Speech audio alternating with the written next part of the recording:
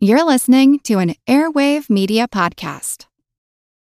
When you need mealtime inspiration, it's worth shopping Kroger, where you'll find over 30,000 mouth-watering choices that excite your inner foodie. And no matter what tasty choice you make, you'll enjoy our everyday low prices, plus extra ways to save, like digital coupons worth over $600 each week. You can also save up to $1 off per gallon at the pump with fuel points. More savings and more inspiring flavors make shopping Kroger worth it every time. Kroger, fresh for everyone. Fuel restrictions apply. Want to learn how you can make smarter decisions with your money? Well, I've got the podcast for you. I'm Sean Piles, and I host NerdWallet's Smart Money Podcast. Our show features our team of nerds, personal finance experts in credit cards, banking, investing, and more. And they'll help you make the most of your money while cutting through the clutter and misinformation in today's world of personal finance. You'll get clarity on strategies to help you build your wealth, invest wisely, shop for financial products, and plan for major life events. Listen to NerdWallet's Smart Money Podcast wherever you get your podcasts. This is Kim. And this is Chris, and you're listening to the Earn and Invest podcast.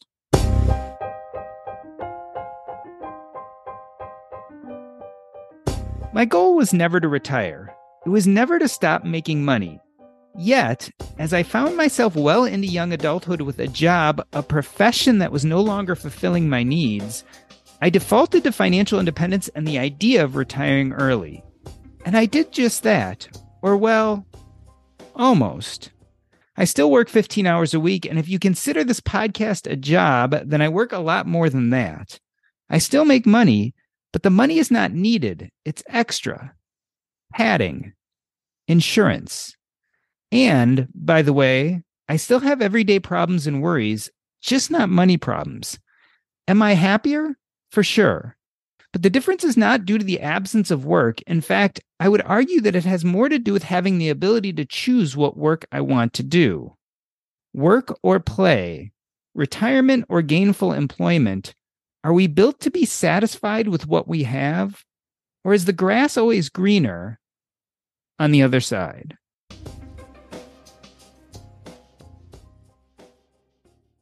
Chris Mamula is the writer behind the popular financial blog, Can I Retire Yet? He is also author of the book, Choose FI, Your Blueprint to Financial Independence. Today he's joined by his wife, Kim, in our discussion about how and when we choose to leave work. We ask not just can, but why retire anyway? In the words of a recent reader interviewed for a post on the Can I Retire Yet blog, why would I want to stop contributing to my profession and the world in general and instead spend my time trying to get to the next level in Mario Brothers? Why, indeed. Chris and Kim, welcome to the Earn and Invest podcast. Chris, I want to start with you. Were you unhappy before you retired? Yes, I was dissatisfied. I'd put it that way. I was a physical therapist.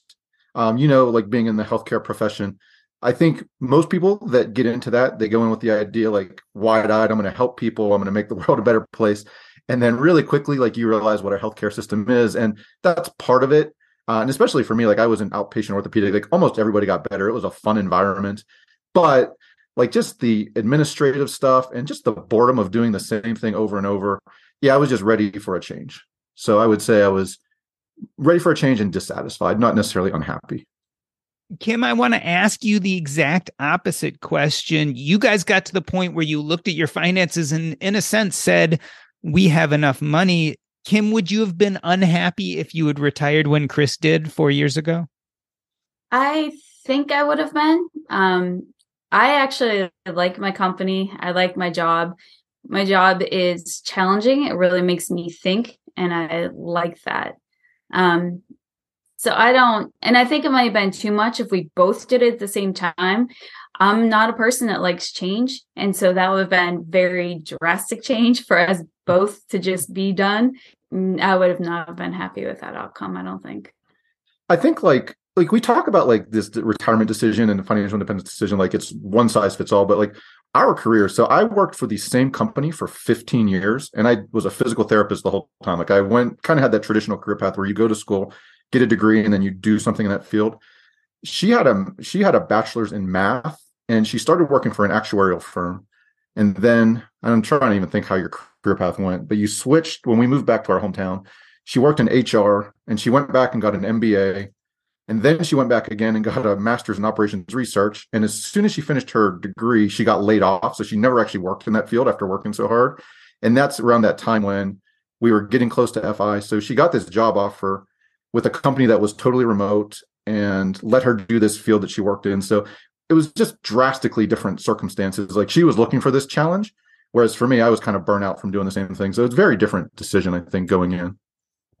Kim, as I mentioned in my introduction, you can play with this word retirement. I left my job as a doctor, and yet I find myself probably busier than ever. If you call this podcast a job, then I'm definitely not retired. Look at Chris's lifestyle. Do you feel he's quote unquote retired now? Would you define it that way? I would say yes, because he kind of makes his own schedule. He's busy writing his blog, and he was taking a CFP exam, so he was studying a lot this past year. He's busy, but it's on his terms, and he's enjoying what he does.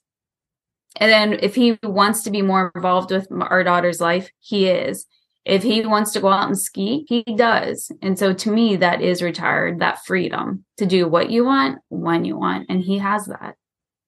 Chris, do you agree? I mean, do you feel retired, and does it have anything to do with making money? Do I feel retired? I mean, I feel like I have control of my schedule and my time, which is what I want. Do I feel retired? I don't know. Like, I'm definitely working. And yeah, it does. I think it does have something to do with money, because when you are like traditionally retired, like living off of, even Social Security is different. Like, I think what most people think of retirement, but like early retirement, where you're living off of just investments, I think it just gives you this mindset of scarcity, where it's like, there's that constant question, like, what's the safe withdrawal rate? How much can I spend? We just don't have that. We probably could be financially independent. I don't think you ever really know for sure. And I think it's important to be honest about that. But like, it doesn't even matter, because we basically live off of earned income, and by the time we actually would need to, I mean, our withdrawal rate would be so low, because right now we're basically living off of earned income still, even though we don't necessarily need it. Yeah, it's funny. We have this huge debate about safe withdrawal rates, but if you're making enough money to cover your monthly needs, your safe withdrawal rate is effectively zero, which is a pretty solid place to be, especially if you don't mind the kind of work you're doing to make money. Kim, it begs a question. We love to argue about things like the safe withdrawal rate, right? How much money do we need so that we don't have to work again? Do you have an idea in your mind what enough really looks like when it comes to money? And when you guys first discovered this idea of financial independence, did you believe the numbers? It took me a while to get there to believe the numbers. And we always went off the 25% withdrawal rate, but I like security. That wasn't good enough for me. And so I wanted it to be more than that. And as far as when is enough, I don't know. I like the idea of right now of just being able to cover our expenses and not drawing down. It just seems a lot of our resources are in the stock market. Let's just put it that way. And there's just been so much up and down, up and down, up and down, that it doesn't make me feel very secure. And so I don't know what that rate is. And we talk about this pretty often, because to what Chris said, we could pretty much be financially independent, but you just never know. And I'm always want to play it safe. Kim, I want to push you on this idea a little more, because I think it's at the crux of the problem a lot of us have. When you ask your average person what enough is, it generally is about double what they have, regardless of what they have. I feel the way you do, and I struggle with the same issue. Could you see this idea that there may never be enough then? Because when it comes to safety and security, is there ever a for sure? I don't know if there's ever a for sure, but I want to say we would say 25%. 25 times. 25 times. I'm sorry. And I was thinking 33 times would make me feel best, because I don't think that we need to go double. But at the same time, just because everyone always said, well, 25%, and we proved it, but this is a different time. This is a very different time than when that was based on. So I'd feel better if we were at 33 times as opposed to 25.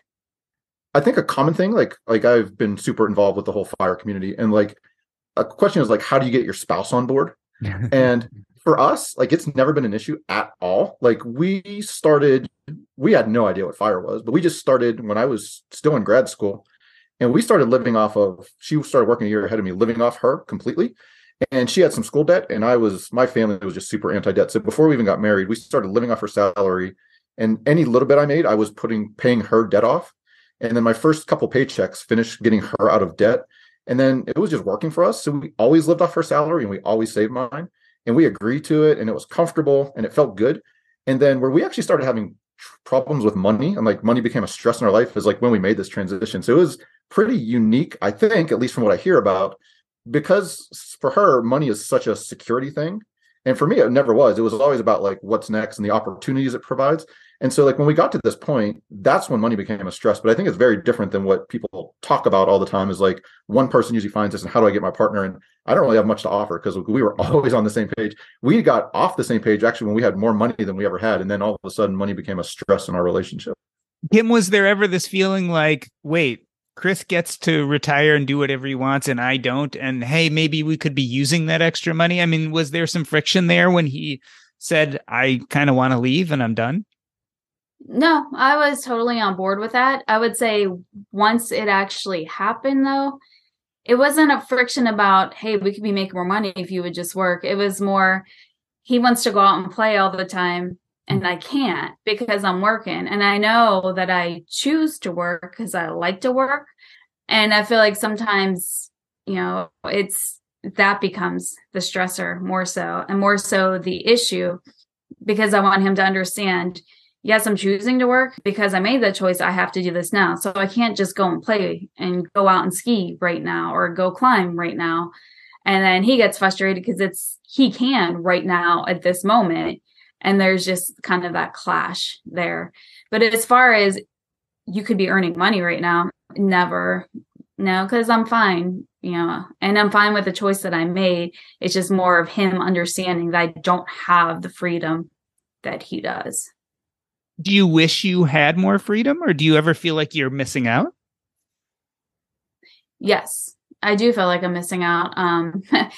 Just for instance, this year we're having a great winter, lots of snow and skiing. I would love to be up there so much more than I am, but it's also a choice, like, again, I made that choice to not be. And sometimes maybe it's just better to not always be there because, again, well, the grass is always greener, right? So if I was up there all the time, it might not be so enjoyable. So I guess I see it both ways. Chris, Kim brings up this idea that the grass is always greener. She says that from someone who's employed and looking at you as you're going out and having fun. Does it work the other way? I mean, do you ever look at Kim, or do you ever look back at some of your work years and say, boy, there were these things that I thought I didn't want, and now that I have this freedom, I sometimes crave, let's say, structure, or I sometimes crave the personal interactions. Is there anything that you sometimes miss about work? I don't miss my old career at all. Like I have not had one day where I was like, man, I wish I had to go into the office and be a physical therapist, but I do miss those interactions. Kim mentioned a little bit, but last year I was getting my CFP, and that kind of grew out of during the pandemic, like when everybody was just isolated, and I was extremely just bored, lonely, depressed, I think. And so I talked to Jillian from Jillian Johnsrud, people in the community I'm sure know. And I was kind of talking to her, and she just suggested, why don't I reach out to my audience and just start connecting with them? And so I did, and I really loved that. But I felt like handcuffed, like I couldn't say what I wanted to say to them and help them. And so like last year, then when the pandemic was dragging on, I went and got my CFP. And like, yeah, that's something I think I want to do, is like start going from writing, which I like, and it gives me control of my schedule, but it's very isolated, to like starting to use that as almost a marketing instead of the business itself, and being able to connect and help people. And because I do miss that part of being a physical therapist. So that's kind of the next step for me as I kind of evolve. And yeah, because I don't think you really know what you want until you get out and actually start doing it, and you see what you miss and what you liked, and you can think about it, and you should, but that doesn't necessarily mean it's a good predictor of what the future holds. Chris, help me understand this. Down and depressed, you're not working, you're enjoying the outside life. Kim is like, I'm stuck in the house working, and you're going out having fun. What was there to be down and depressed about? So we moved from Pennsylvania to Utah in 2018. So we had like a year and a half, and we just found our community here. Like we love this place. And then the pandemic shut everything down. So we were just in this isolation. And then, stuff, it's, everybody's experienced in their own way, but it's been just a weird 2 years. And then it was really like the end of last year. I still wasn't sure I wanted to do the whole CFP thing. Literally, I had been talking to people and looking at programs, and it was like I don't even remember which phase it was, whatever the new strain was at the end of last year, at the end of 2020 or 2021, I guess. And so we had that going on. And then I got this ad for like one of the CFP programs were offering a discount. I was like, it's screwed. I need a big challenge. So that's literally the amount that went into this huge decision, thousands of dollars and hundreds of hours of my last year. But I decided to do it and see where it took me. And yeah, I'm grateful that I did. It was gave me a challenge I need. It gave me, kind of like you mentioned, some structure that I need. And it gives me a path to that connection with people that I've kind of been craving. So yeah, I'm excited about where it's going to take me and what comes next. Kim, you've said here that you like work and it gives you some sense of security and some sense of structure. Chris kind of knew as he was getting burned out that it was time to leave his job. How will you know when it is for you? Like, can you foresee a future where you'll say, okay, now it's time to stop working? And what would get you there? Actually, I feel like I'm approaching that. One of the aspects of me wanting to work when all of this financial independence started and Chris retired was I loved my company. I was the seventh employee. It was a newer company, young company, and I loved it. It felt more like a family, and it has grown so much in the last several years. It's up to over 40 people, and it's just not the same. I'm seeing a lot of differences, meaningful differences to me. And it makes me not as happy there. And I don't feel, I guess because I don't have that same sense of how much I'd like them and enjoy this company, it makes me pull away from them a bit and pull away from work. And then I guess lately work that I've been working on hasn't been as engaging as I like. And with new people coming in, they're kind of taking on the projects that would be engaging to me. And that's what I really want to do. So all those frustrations are starting to build up and make me, I guess, kind of leaning towards, I think I'm going to be ready soon. If not completely, then to just at least cut down more and go play more. Since we had our daughter, she's always worked part-time, like 30-ish hours, give or take. And that's what she still does. And again, her company is completely remote. So when we talk, like, she doesn't have the freedom I do, but I don't know, you probably ski 4 days a week. And like, it's not like she's like going to the office and like in the grind. So she already has a good bit of freedom too. So just to be clear. Kim, let me give you a hypothetical. Let's say that your work environment, the way you are right now, got to the point where you're like, okay, this is not really fulfilling me anymore. What if there was another job out there that could kind of bring back some of what you like about this job? Do you think if you were going to leave this job that you would retire and stop working? Or do you think you would pursue another job if it had those aspects that you like about work? So I've actually put thought into this. I would look for more of a contracting opportunities. So then I have the ability to choose, yes, I want to do this, or no, I don't want to do this. Does this fit in with timing as far as maybe family vacations or summertime when our daughter's off? It would give me a lot more freedom in that sense. And the other part of that is Chris is finishing his CFP certification. If he's going to start his own practice, I would love to be able to work on the business side of that, I guess you could say. He had mentioned I have an MBA, and I didn't get to use that very much. That would just be another idea that would be really intriguing if I can make or develop spreadsheets or tools that he would then use to work with clients. That's the stuff I love to do. I think that's where I would go next. I don't want to just not do anything. I think I would go crazy if I did that. Yeah, and I think like what Kim's talking about, and again, this is probably something maybe we don't talk about enough, like with this whole fire community, is like just dealing with that whole like paradox of choice. Like I found that too. Like I struggle with, okay, now I can do anything I want, but what do I actually want to do? And it's a hard question because I've been 5 years now since I left my career, and I'm still like just experimenting. And sometimes I feel like a butterfly, just like floating, or a bee or whatever the thing is, going from flower to flower and just figuring it out. And sometimes that's liberating, and sometimes it's kind of just stressful. Like, man, I could be doing so much more if I actually knew what I wanted. But I don't know. It's a hard question. Like, I don't know if there is one thing, and maybe that's what it is. You do something for a couple of years and then you move forward. And that's what I was kind of thinking with it being an independent contractor idea. It would just give me so much variety, and I wouldn't ever get bored, but it would be a limited number of hours, a limited time frame. And I think I would really enjoy that. Or even to take on something totally different if he would start his own practice and, like I said, to use my MBA to do a business aspect of it or develop tools.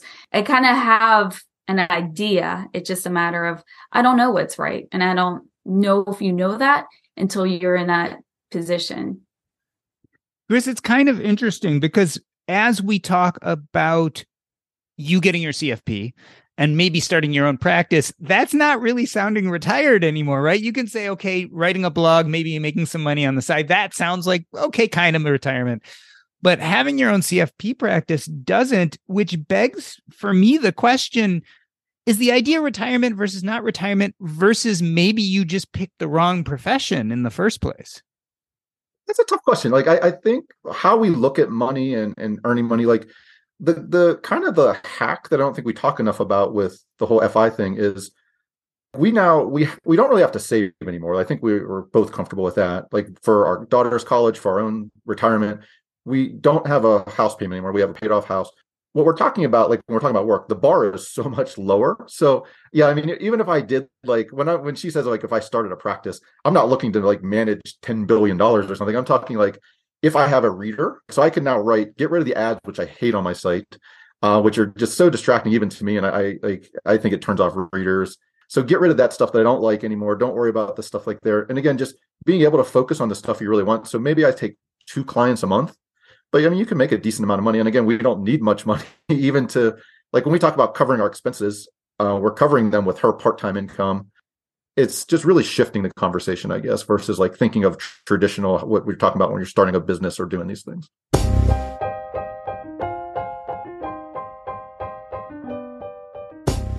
We are talking to Chris and Kim Mamula, and we are discussing retirement. Is the grass greener on the other side? We're going to take a short break. I'm Doc G, and this is the Earn and Invest podcast.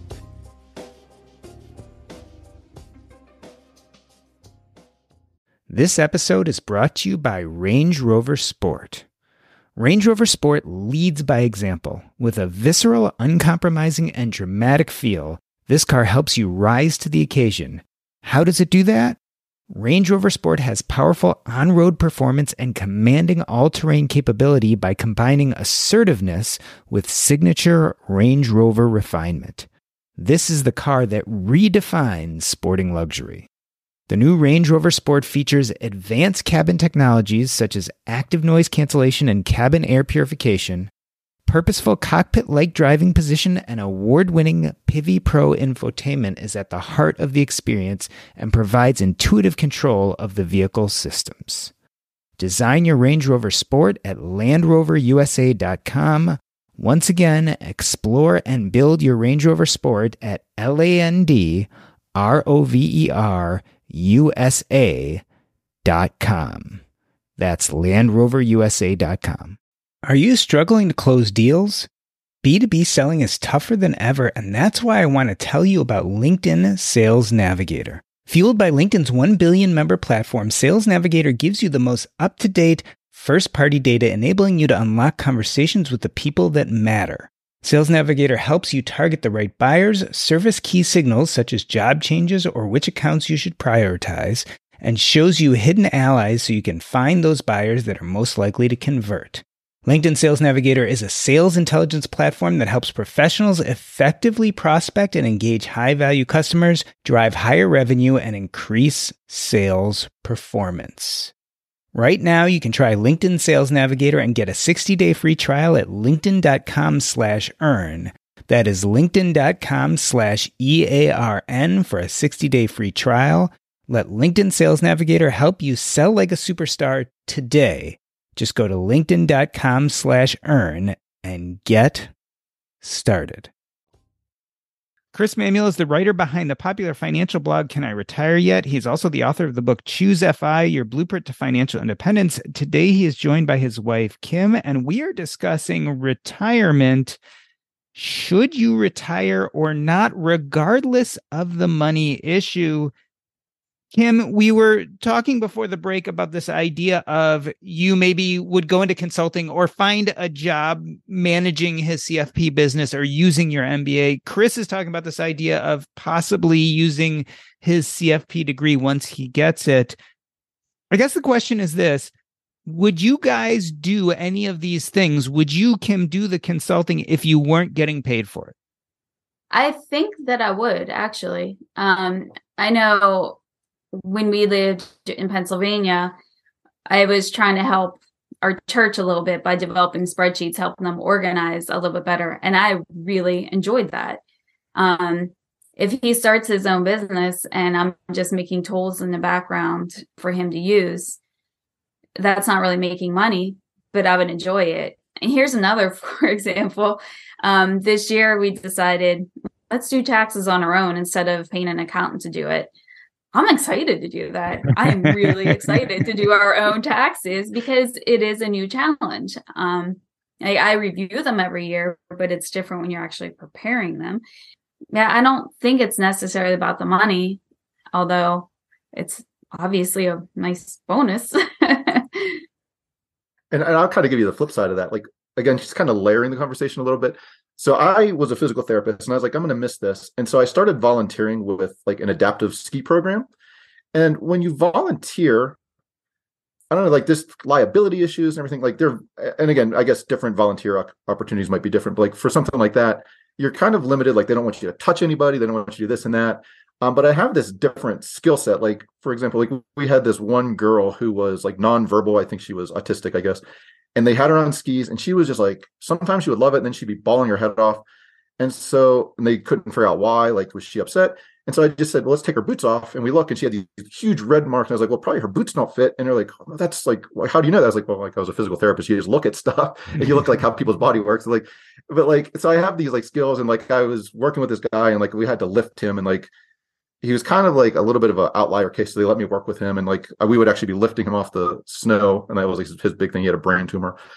So they talked to me about what I want to maybe be one of the like guides, I think is what the term is, and like be paid. And I was like, well, that might ruin it. But like by the same token, I was limited as a volunteer. So like I think sometimes there's this idea that volunteer work is like more noble or something. But like if you're volunteering, you're kind of not part of the team in a true sense, and you're maybe limited because of liability, what you can do.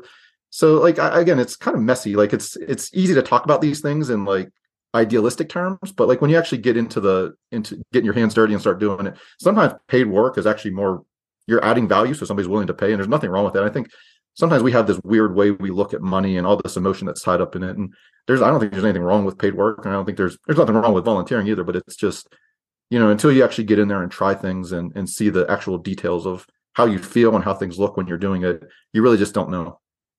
Chris, let's jump off this idea of paid work. I mean, most of us spend our lives building our career and making money. The thing about both of those things is you kind of have an easy time setting goals, right? It's getting to that next job or that next promotion, or it's getting to some net worth or getting to some type of take-home pay. Talk to me about what goal setting looks like when you've passed some of that financial hurdle, right? And you're now, quote unquote, retired. How do you set goals for kind of your post-retirement life? That's a great question. And we just talked about this 2 days ago because like, it's end of the year and you're talking about stuff. And Kim said to me about like, we spent way too much money last year. And I was like, well, we talked about being able to live off our investments and we actually had a positive savings rate, not much, but like we didn't spend anything. Why do you think it's too much? Where does that, it's kind of like almost like a judgy statement, like it's too much. Where does that come from? And I don't know, like that's something we're kind of working out ourselves. Like at some point we need to sit down and talk about that. Like how much should we be spending? Because if we were living off our investment, probably we would have been spending too high of a percentage of our portfolio because we're letting our spending grow. Like we traveled I think we did 4 or 5 family vacations. And then my mom's been sick. So I went back to Pennsylvania on my own an additional 2 times. Like we did a ton of traveling last year and just different stuff that's come up. And we just don't really worry about what we're spending, but like maybe we should. I don't know. Like, so we have to figure that out. I don't know the answer, I guess, is a long-winded way of saying that.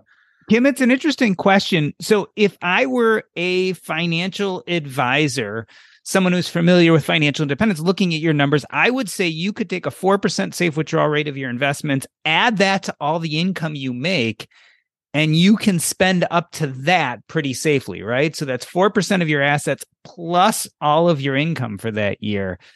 But my bet is if I suggested that to you, you both would look at me like I was a little bit crazy.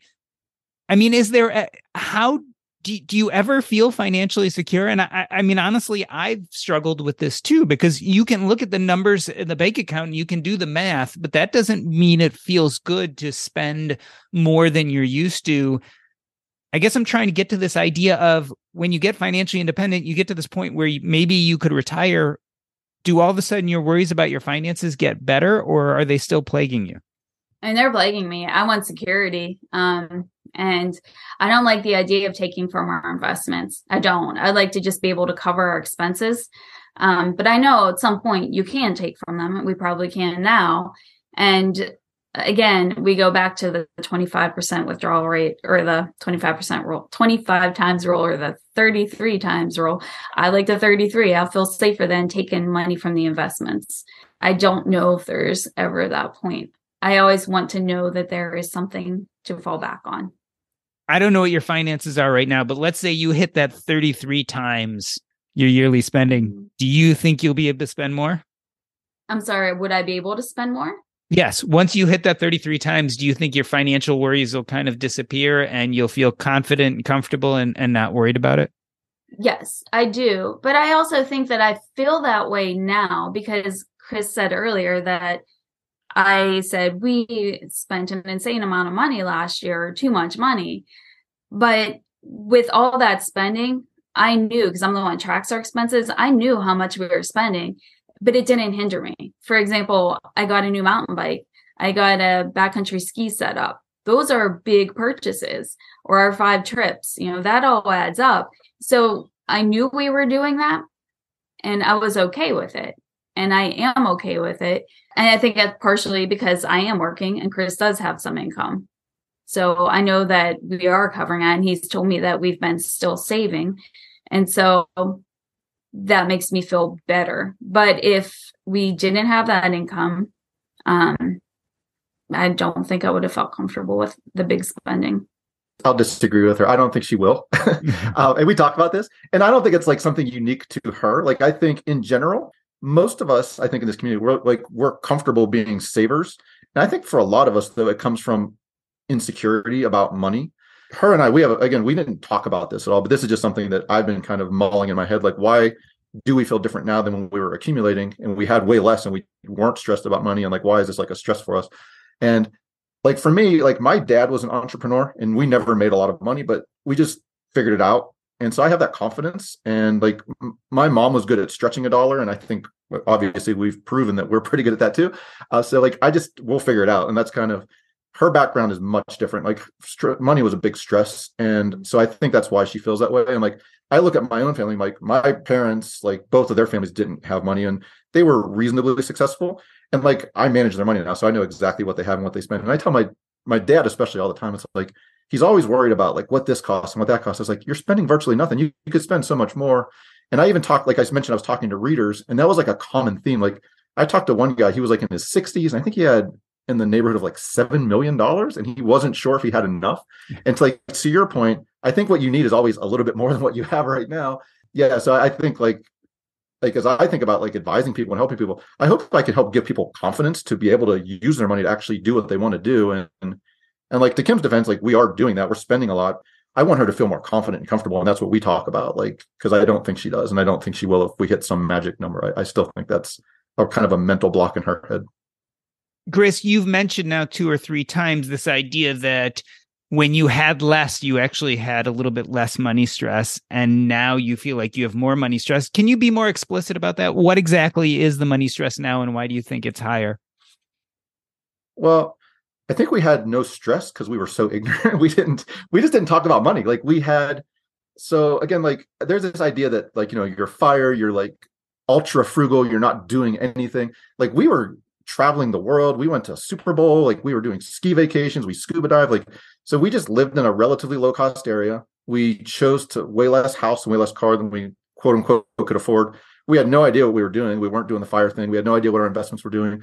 And we were just happy there. Like we were spending the money, what we tell people now, like, spend money on things you value and don't spend on what you don't. We just figured that out intuitively, however, whether it be luck or whatever. And so we just were happy. And like once we became aware of our money and where it was going, I think it brought out those differences in like, again, my background where neither of us grew up with a lot of money, but for me, it wasn't a source of stress. Like we just figured it out. My parents were relatively good with money. And for her, it was a source of stress and maybe even trauma, you could say, because it caused a lot of fights in their house and stuff. And so, yeah, I think being aware is maybe not, it was a great thing as far as our net worth, but as for our relationship, I don't know that being aware was a great thing. Kim, I'm interested in how this looks as a parent. So we've been talking about retiring versus not retiring. We've been talking about financial independence and financial security. How do you think this translates into what your daughter learns from you guys? What do you think she's taking away from your different experiences of having Chris retired and you still working? She definitely notices it.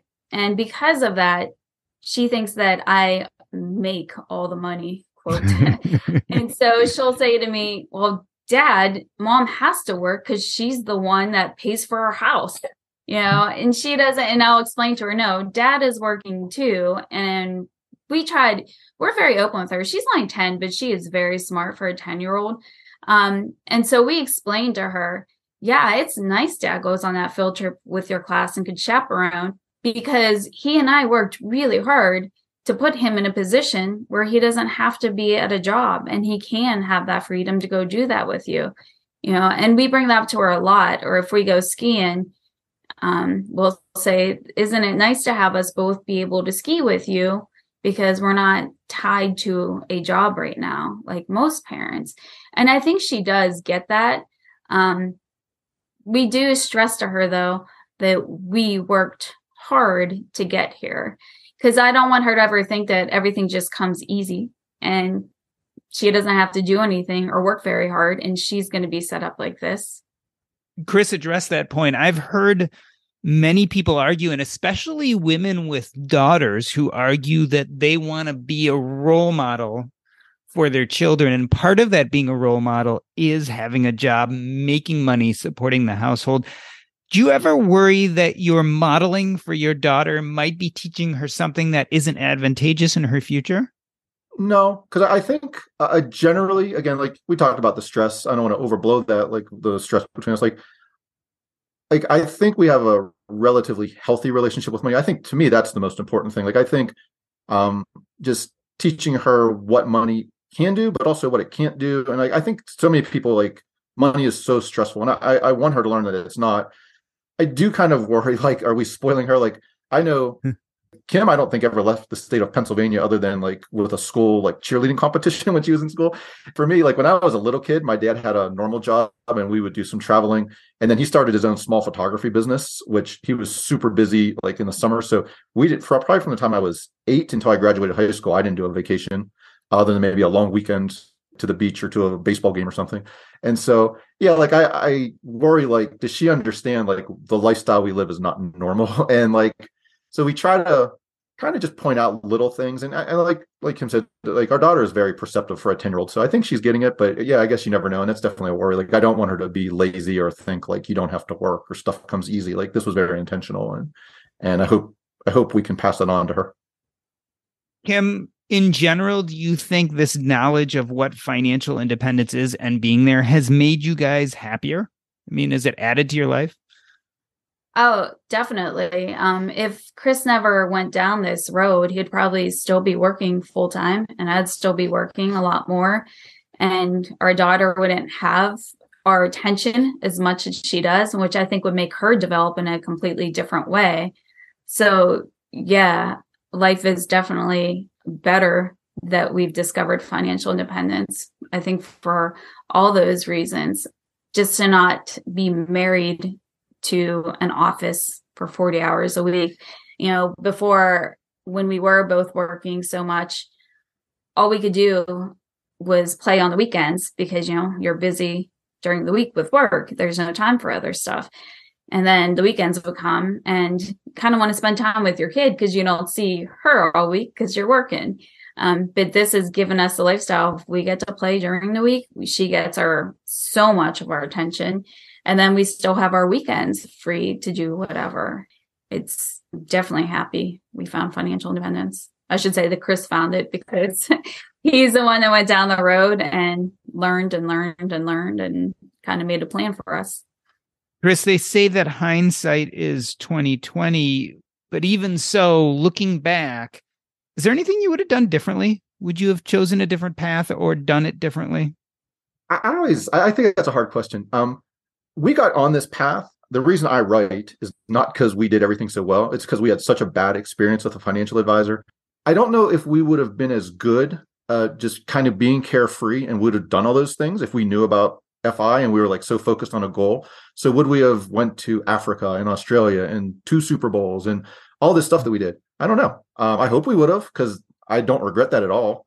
And then also, I think I would have, I hope I would have been smart enough and I would have did stuff different with our investing and our tax planning and stuff. But then the fact that I didn't, that kind of gave, like, that's the reason I'm so into this. I think a lot of people in the fire community, it's like optimizing every little thing. And that's not me at all. So I want to help people to achieve their best life as quick as they can. And I think because I've made so many dumb mistakes, I can communicate that better and I can help people. And I do have that passion where I probably just wouldn't. I think a lot of people, they write about the path to fire and then they stop writing about it. And I think that's why not only do I continue writing about it, but I went and got my CFP and I'm thinking about doing this.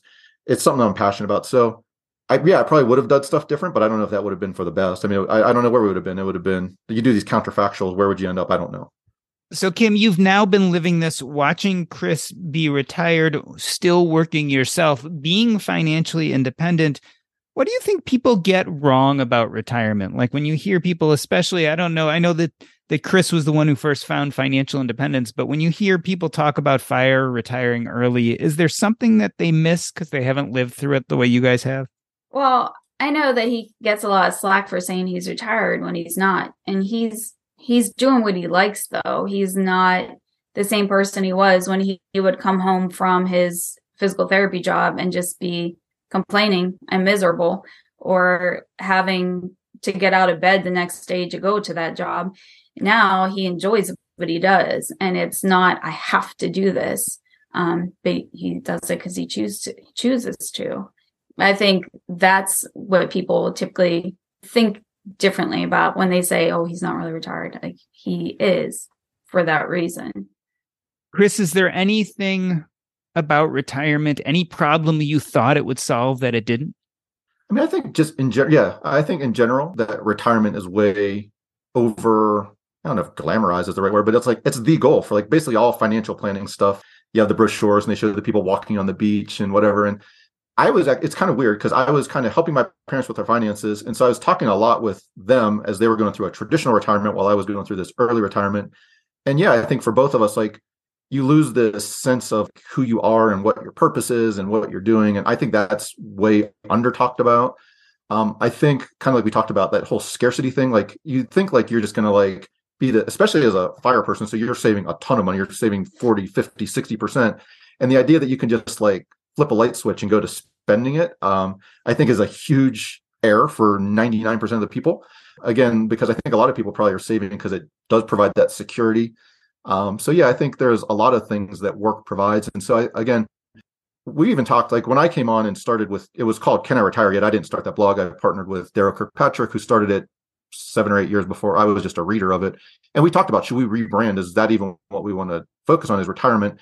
And it was a conscious decision to keep that name, A, just because we had some traction with it, but also B, that's where most people are.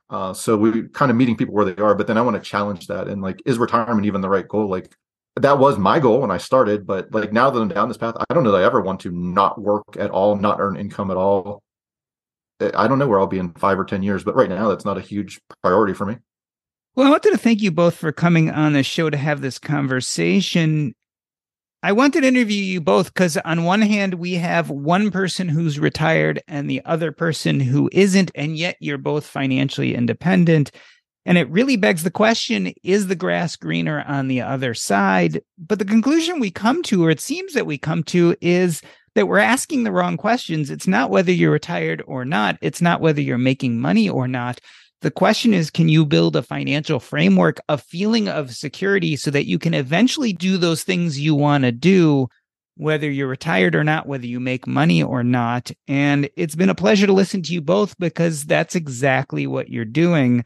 I want to end this show the way I end every show by asking you what's up next in your life and where people can find you. Chris, I'm going to orient this question to you so you can mention the blog, but what's coming up next with Can I Retire Yet? And if people want to reach out to you or Kim, what's the best way for them to do that? Yeah, so my home on the internet is caniretireyet.com, and I have contact information on there, and I love to connect with people. So that's the best way. I don't know what exactly is going to become of the blog in my future. I'm kind of figuring that out, but I think that'll have some presence, so you can find me there. And then if anybody wanted to talk to Kim, I guess that's the best way, is just through an email there, and you can connect with both of us through my contact email. This has been the Earn and Invest podcast. On behalf of myself, Doc G, I wanted to thank Chris and Kim Mamula. That's a wrap. Earn and Invest is now part of the Airwave Media Podcast Network. Visit airwavemedia.com to listen and subscribe to this show as well as other fine podcasts.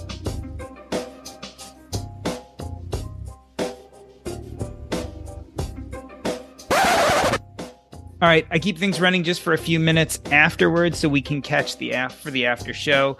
Yeah, it's an interesting conversation because I do think we put this goal up of retiring. And I'm not sure I know what that means anymore exactly. Because, again, I don't even know what I am. I kind of half-heartedly call myself retired, but then I still do some hospice work. But I kind of do that for fun more than I do it for money. But then this podcast takes a lot of work. I mean, it's 20 to 30 hours a week, which I don't make much money doing it. It's more kind of a passion, but it's work. There's no question about it. I get sometimes stressed and anxious because I'm like, oh my God, I have this interview. I have to make sure I'm prepared and I'm ready, blah, blah, blah. They're blurry lines, aren't they? Mm-hmm. Yeah, for sure. Yeah. Good. I was gonna say, like one of the things I look at is when I started going down this path, and I probably get the facts wrong, but directionally this is right. But like the whole idea of retirement, it was I think it was in Germany in the early 1900s or something, and when we were starting to get into industrialization, and they just had too many workers and they had to get rid of people. So basically you were retired, like you would retire an old pair of shoes or something because you weren't useful anymore.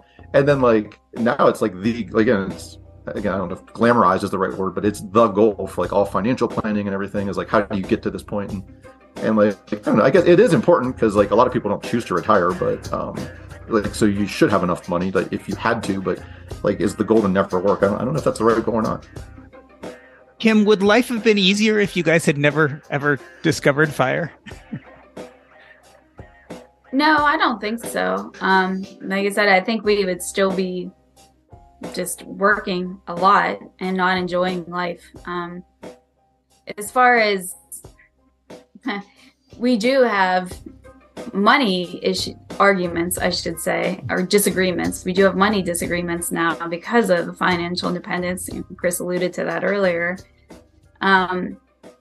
So maybe that aspect of it wouldn't be there, but there's always something to disagree about. So something else would be the issue, Maybe it was you didn't do this or you didn't do this because we're both too busy working, and so there's always going to be something. And frankly, I'd rather have it be a disagreement about he thinks we have too much money and maybe don't think that we do. I would prefer that disagreement. That's a good place to be if that's your issue. Yeah, I was so not holding my tongue, but I was listening to you say things like, we spent a lot last year, right? And, part of me was like, I bet that, like you said, you had a net positive savings. It's such a funny thing what we consider a lot. I'm one of those outliers because I was a very high income person. like my version of spending a lot and your version of spending a lot would probably be incredibly different, right? But it's interesting, right? Because technically, if you're not even decumulating, right? Technically, if you're not even spending any of your investments, you've got the ultimate safe withdrawal rate of 0%, right? Or even a little bit negative, right? Because you're saving. Like that would suggest you can spend a lot more money, like not a little more money, like a lot more money, like double type thing. But that doesn't necessarily feel good, even if our brain can tell us that, right?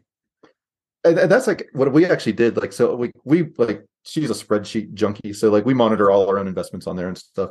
And I had her add a thing for like what our inflows and our outflows. Cause like any month, like where we'd have a shortfall and we have to take from savings, she'd be like, oh, we're spending too much. We have to take from savings. I was like, yeah, but that's because you're like, we're putting it into your retirement accounts. We're just taking it from one pocket and putting it into the other. So like when you look at the inflows and the outflows, no, we're saving money. We're not even spending anything. So like, but yeah, like just little stuff like that to give peace of mind, to actually see things in black and white. But yeah, it's definitely hard.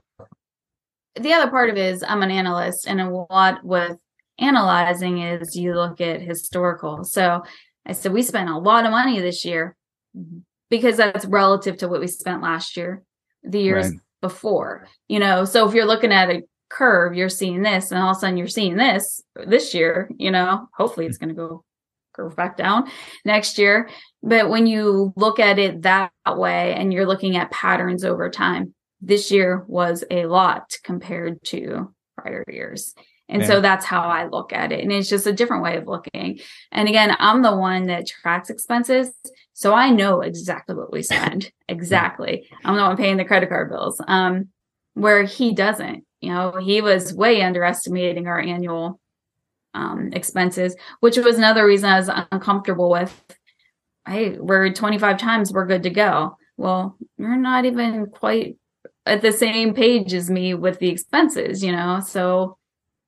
Yeah, we don't track expenses at all. I have no idea how much we spend. All I can tell you is I haven't liquidated any investments in 10 years to spend on something. So I already know, like my rule of thumb is as long as I'm not liquidating investments, I'm fine.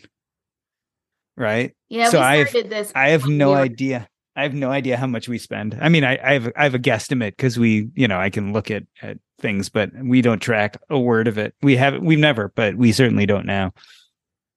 Yeah, I think the only reason we started to is when he started going down the financial independence path, and to know what 25 times your expenses is, you need to know what your expenses are. And so we started tracking it then, and we just kind of keep with it. And it does help me to see, all right, if this is what we have in our assets, and I know that we spent X amount this year, we're no longer at 25 times, or now we're only at 20 times, and it helps me because I'm the one that's so insecure about having money taken from investments. Yeah. Yeah. And a way to truly deal with that is exactly what you're doing is, again, if you always have some income, even if it's not as much, right? So you make your job into exactly incredibly what you want it to be, right? Doing it incredibly part-time or doing only those things you like to do. So you're still having income. Then 20 and 25 times doesn't matter as much because you actually have active income, because all of those calculations are based on 100% withdrawal from your assets, right? So that's at least the nice part is, as opposed to trying to fix this idea of, I should feel comfortable with this because the numbers make sense. The reality is I don't feel comfortable with this. So the end around to that is just make a little money.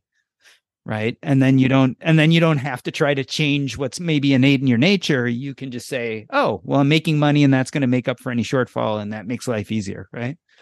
Yeah. And again, like the bar is so low because like we don't have a house payment. We don't have a car payment. Like we live in a relatively, even our home taxes, like they're going up, but like we have hardly anything that's fixed. So like, yeah, maybe we do 2 vacations instead of 5 next year. Maybe we like ride the old bike for 1 more year and get it fixed versus getting a new couple $1,000 mountain bike. And like, so like most of our spending is like outdoor stuff, travel, charity, like it's almost all discretionary. So that's a lot of spending if you're just having fun with it.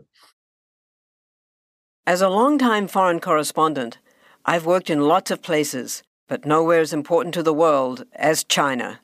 I'm Jane Perlez, former Beijing bureau chief for the New York Times. Join me on my new podcast, Face Off, U.S. versus China. where I'll take you behind the scenes in the tumultuous U.S.-China relationship. Find Face Off wherever you get your podcasts.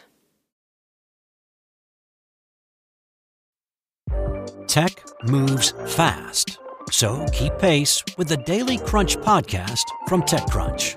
With new episodes every day, this podcast will give you a quick overview on everything you need and should know about startups, new tech, regulations, and more. Listen to TechCrunch Daily Crunch now, wherever you get your podcasts. That's TechCrunch Daily Crunch, wherever you get your podcasts.